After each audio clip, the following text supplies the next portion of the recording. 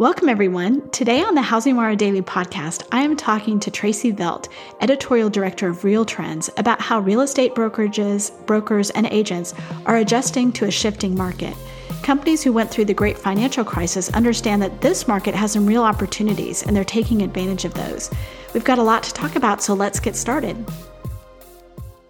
Tracy, welcome back to the podcast. Yes, thanks. I'm excited about talking.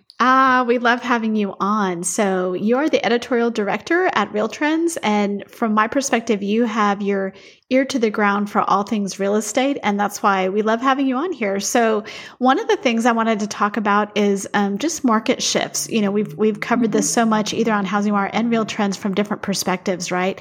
So I'd love to get some of your intel that you've gotten through your podcast. I know you go to a lot of events and just talking to a lot of industry leaders about the market shifts and how they're affecting real estate. Yeah, I was just at the United Real Estate conference, their Reunited conference, the first one that they've done in person since COVID. And I talked to a couple brokers there, about the market and what's going on.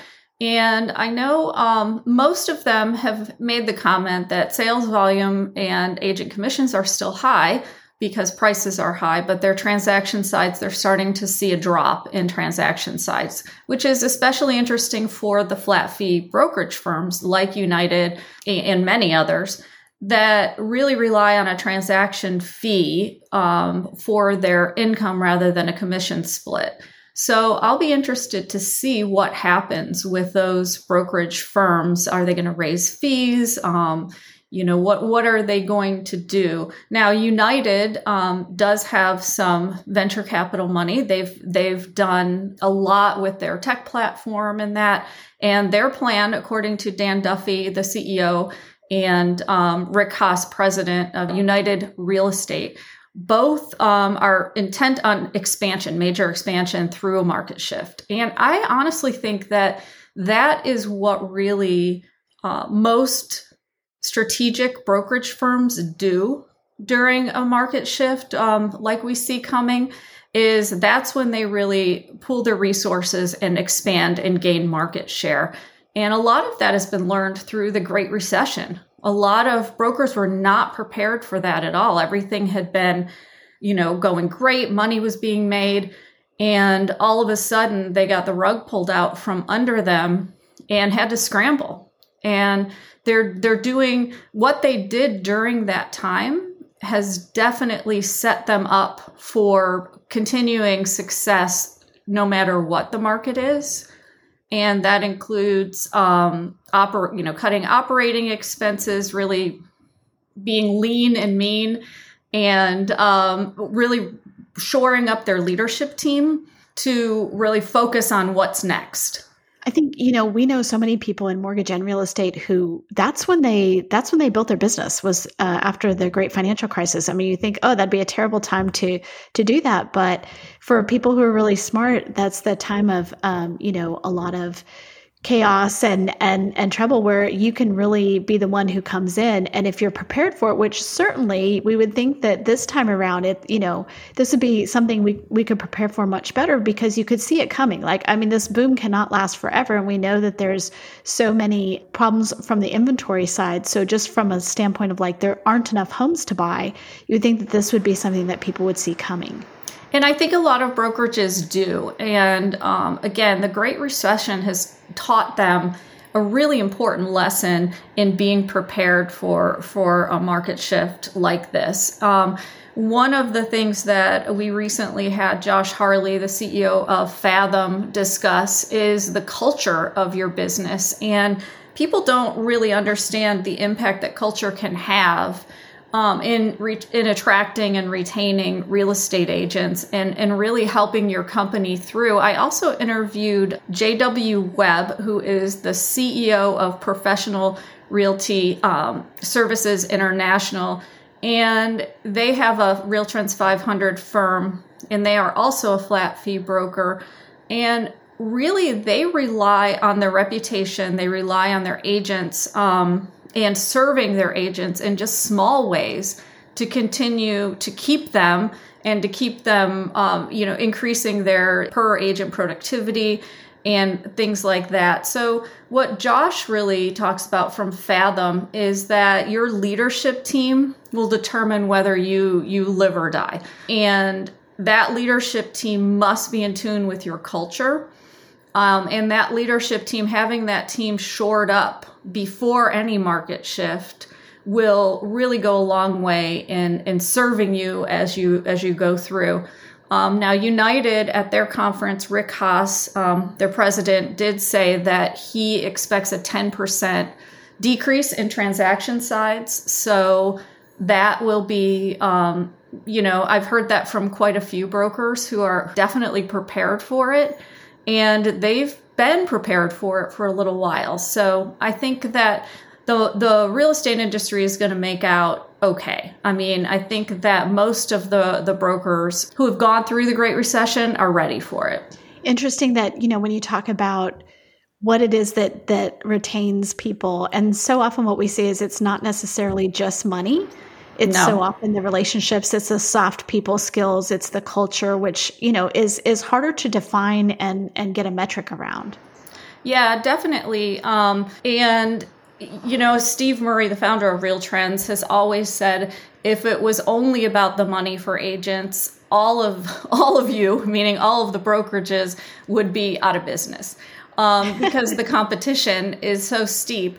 And it's not all about the money for agents. I mean, obviously it's important, but it's about the services, it's about the culture, it's about the leadership. And again, what Josh Harley said, it is about the leadership, and what United Real Estate also really, it's about the leadership continuing to move forward, to expand, to take advantage of market shifts, and to really serve their agents, which is in a lot of cases with brokerage, their main customer. That's an interesting point. You also talked recently on your podcast, on the Real Trending podcast, with Smokey Garrett. Tell us a little bit about what he had to say about preparing for a market shift. Yeah, now we did it recently, and we're going to release this research pretty soon through Real Trends. But we did an entire 10-year look from 2011 to 2020 of 731 brokerage companies who have been on the rankings during those 10 years. And Smokey Garrett, he is the operating partner of Keller Williams, the Go Network. And his office was number one by sales volume over those 10 years, number one by agent growth, number one by transaction size. And yes, they did some mergers, acquisitions, bringing together this network, but he also was, I think, number 12 in growth and agent productivity. So those mergers and acquisitions played some of that role, but that doesn't explain the agent productivity part of it. And so when I talked to him, we talked a lot about what did they do to have this type of growth. And again, he really talked about shoring up his leadership team. And one of the lessons that he really learned was you can grow too fast. And if you aren't explaining and being transparent with your agents about what you're doing, that it could cause a lot of problems. But he said they really had to be clear around how someone is successful with as far as agents are concerned. And talking a lot about what was going on at the time was foreclosures and helping agents price and learning the skill sets necessary to continue the momentum that they had during a slow market into the market when it started booming. I would think that right now this is a really interesting time for, I write a newsletter for appraisers. And one of the things I'm always talking about is how do you come up with a valuation when market conditions are changing so rapidly? And over the last 2 years, we've seen huge home price appreciation and what homes are selling for, what they're listed for, but then what they're selling for. So the comps are kind of crazy, but they're also a little bit lagging. Well, now we're in that sort of transition market where you have still some incredibly booming markets with multiple bids, and then you have some that are cooling off a little bit. So in the same way that appraisers have to adjust, I would think that real estate agents, as they're really advising their sellers and also advising their buyers on what offers to put in, this kind of really volatile environment would take a lot of training. Absolutely. Training on how to handle price reductions, even though that's not happening in some markets. It's happening in other markets where, they're not used to handling price reductions because it has always been in the past several years. They've had to actually deal with the opposite, selling these properties for above their listing price. So it's training on those basic skills that really helps agents through any market. So if you understand how price reductions work and you know how to work with your sellers on that, if you understand the local market, which is vital, if you understand the local market to understand the shifts in pricing and helping them determine a price, if you understand how to avoid taking an overpriced listing, or how to, explain to sellers how you came to the comp that you're giving them, is really important. Those are just those basic skills that sometimes in really hot markets, they fall to the wayside. And I think the brokers who are really teaching all of the basic skills to their agents, and the agents who are seeking out additional education on that, will thrive no matter what the market. We know there's huge demand for the homes that are still for sale. So yes, we're seeing some cooling down in some markets, and that might mean less multiple bids or whatever. But I do think that training would be key, because it depends on when you got into the real estate business, whether you really know how to do that. And I would think negotiating with your sellers when they've been primed to expect just the moon, right? We can just put some crazy number on this, and we're going to have multiple people, and people are going to be lined up around the block to see the house. And it's like, well, I'm sure that's very dependent on the house and the hyper local market, right? Absolutely. Yeah. Real estate is local. As much as you'd like to base those skills on, the market nationally, it really is all about your local market and understanding the dips and the swells in that and what's going on, and reading, knowing your numbers, really looking at the days on market, comparing it to last month's days on market, understanding and really taking time every month to review the MLS and some of those key numbers that you need to pay attention to, because you'll be able to spot a shift a lot sooner than the agents who are not looking at those. Well, and if you're just looking at the reports that come out monthly or quarterly, I mean, those lag, right? So to your point, the MLS and like what just sold, and when you can look at really sort of like real-time data, I would think that would be much more impactful than especially right now in this kind of market where it's just, we know that those interest rate hikes are going to start really impacting things, but it depends on what data you look at if that's lagging or not. Yeah, and honestly, interest rates, they're still low, and even going up a little bit, yes, it'll price people out of the market, but understanding how to frame that for buyers and sellers so that they understand, what to expect in the market is important too. So it's not the, end of the world that interest rates are rising. It's not what we want, but it also, when you compare it to markets in the 80s and that, we still have a pretty good housing market and pretty good interest rates. Absolutely. And I think that's also part of the training that hopefully agents have, which is to help their potential buyers see. One of the questions we get all the time on our side is like, did I miss it? Especially over the last couple of years, is it too late now? Should I just sit out the market for a while, let it cool off? And those are questions that agents have to field all the time, right? And of course, it's very specific to that person, whether they should buy at any given time or not. There's not a formula you can use to say, yeah, is this the right time for you to buy? But I would think that having just that, some of the data and understanding the economic background, and also understanding that even, 5.5, if we get there soon, is to your point, historically low. Right.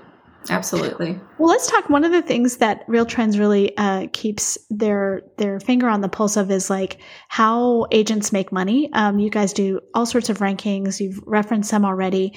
So, you've been watching carefully the case against the National Association of Realtors, which is so just recently. The most recent news on that is the federal court dismissed a commission sharing case against NAR. Can you tell us a little bit about what is the background of that case and what this federal court did?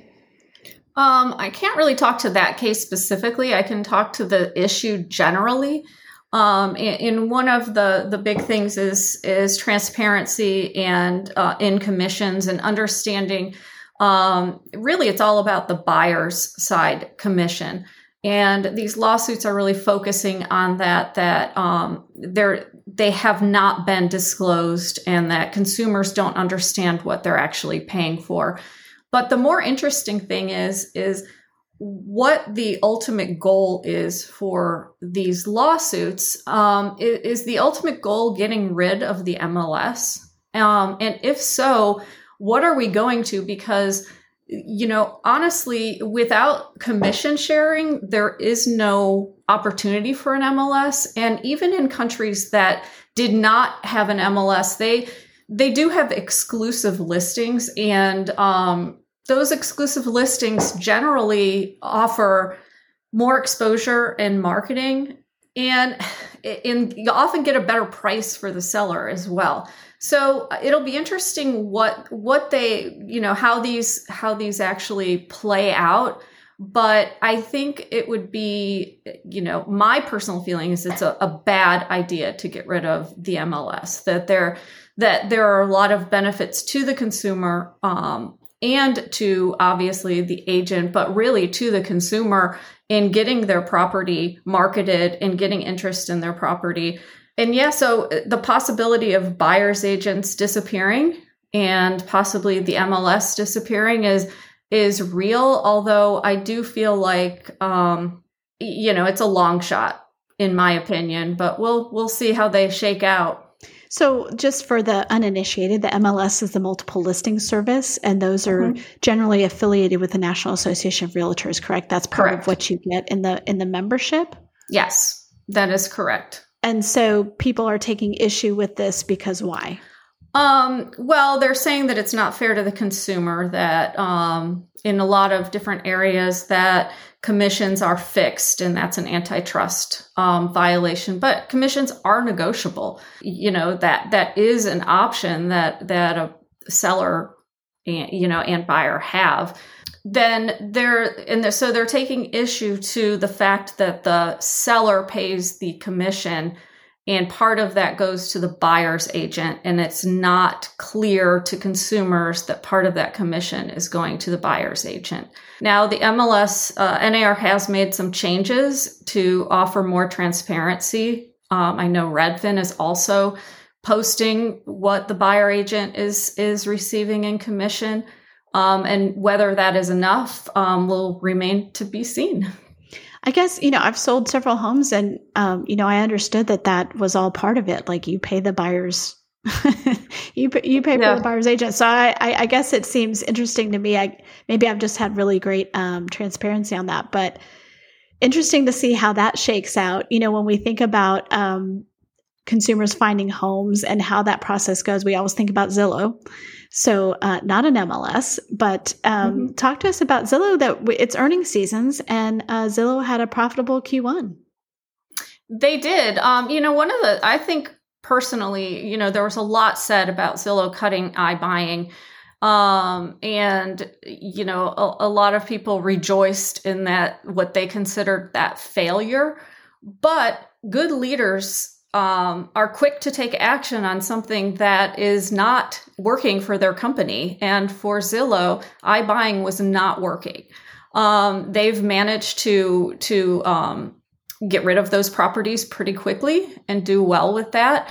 And most of their profitability came from their Premier Agent marketing and advertising program as well. Anyway, so by getting rid of the iBuying, it's not a surprise to me that Zillow has boosted their profitability. And I actually think they've always been pretty innovative in what they're doing. So it'll be interesting where they go from here with their housing super app and everything that they're working on. But as far as what they have to offer, they've always been a marketing and advertising company. And so again, the iBuying did not work for them. And I think it's smart leadership to cut those things out as quickly as possible.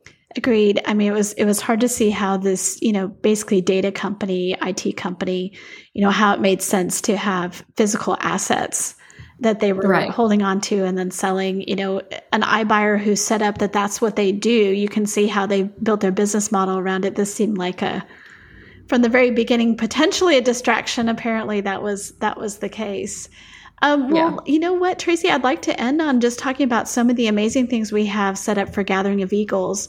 It's a conference that's been going on for a couple of decades. It's much beloved. If you're in the real estate industry, I mean, people love this conference, especially leaders of real estate companies love this conference. And you've lined up some pretty incredible speakers. So maybe you can give us a little bit of a preview of who you have. Sure. We have 3 industry leaders who will be speaking separately on the brokerage, kind of the future of the industry, what they see for brokers, what they see in the market, and where their companies are heading. And one of those is Glenn Sanford. He is the founder of eXp Realty, the CEO of eXp World Holdings.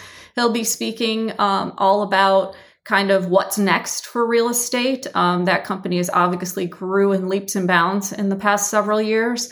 We've got Christy Budnick. She is the CEO of Berkshire Hathaway Home Services, the franchise side of the company.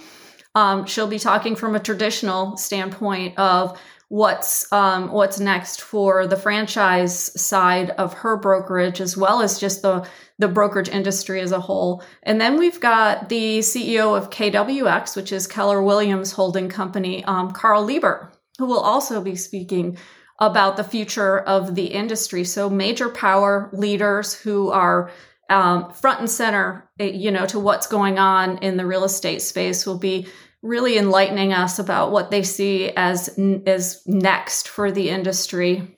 We've also got a Game Changers panel, and our Game Changers is an award that we offer to the top brokers and independent and franchise who grew the highest by transaction side percentage in the last 5 years. So on that panel, I'm not going to tell you who it is just yet because we're announcing our Game Changers on May 24th. But these are power brokers who have figured out a way, whether it's organically through M&A or through a mix, to grow their brokerages over the last 5 years. And some of the percentages are incredible. 1,000%, 490%. 200%. Wow. So, and you'd be surprised at the different ways that they're growing. And they're going to talk about that, what strategic changes they made to have the growth that they did. It's going to be fascinating. I think one of the things I love about this conference is just the speakers that you have. And, because RealTrends has decades of data on these things, you're looking at who would add the most value to the audience, and who that is. Like, to your point, this is based on the data that you have over a couple of decades, and so you're culling from that list and really seeing who are the standouts and who does the audience need to hear we're from. not guessing. We're not saying, I think this office grew a lot, so let's talk to them. No, we are looking, and that's one of the benefits of RealTrends is we have this data going back for 30 years on these brokerages that we can compare and assess and analyze and really kind of suss out the people who you may have never heard of, but are really making an impact in the industry, maybe quietly, maybe not. So, and learn from their experiences. Especially right now, I feel like that insight is so incredibly important. And it's coming up quick. Gathering of Eagles, June 26th through 29th. It's at the Broadmoor Hotel, the most beautiful hotel I've ever been in Colorado Springs. And just a gorgeous place to be. Either people sometimes take their teams, they take their families. There's lots of great networking time. So people should not delay and sign up. Yeah, absolutely. And space is limited. Larry Kendall from Ninja Coaching or Ninja Selling, he is holding a special, he's our keynote, but he's holding a special workshop that is limited to, I think, 140 people. And we only have 14 seats left in that. So it's important if you're interested in that workshop to sign up right now because it's selling out. Go to realtrends.com. That's also where you can find the Real Trending podcast, which Tracy hosts every week. It's incredible. And Tracy, thanks for being on. Yeah, thank you.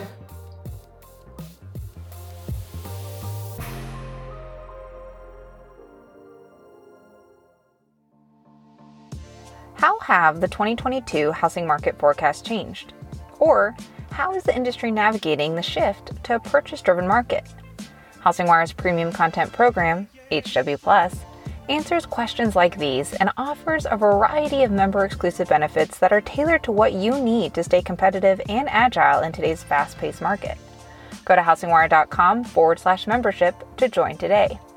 With your HW Plus membership, you get access to longer-form digital content, the HousingWire magazine, member-exclusive rates to in-person events like HousingWire Annual, and more. Thanks for listening to Housing Wire Daily. If you haven't already, we'd love for you to take a minute to rate the show and leave a comment. And make sure to tune in tomorrow for more news and insight.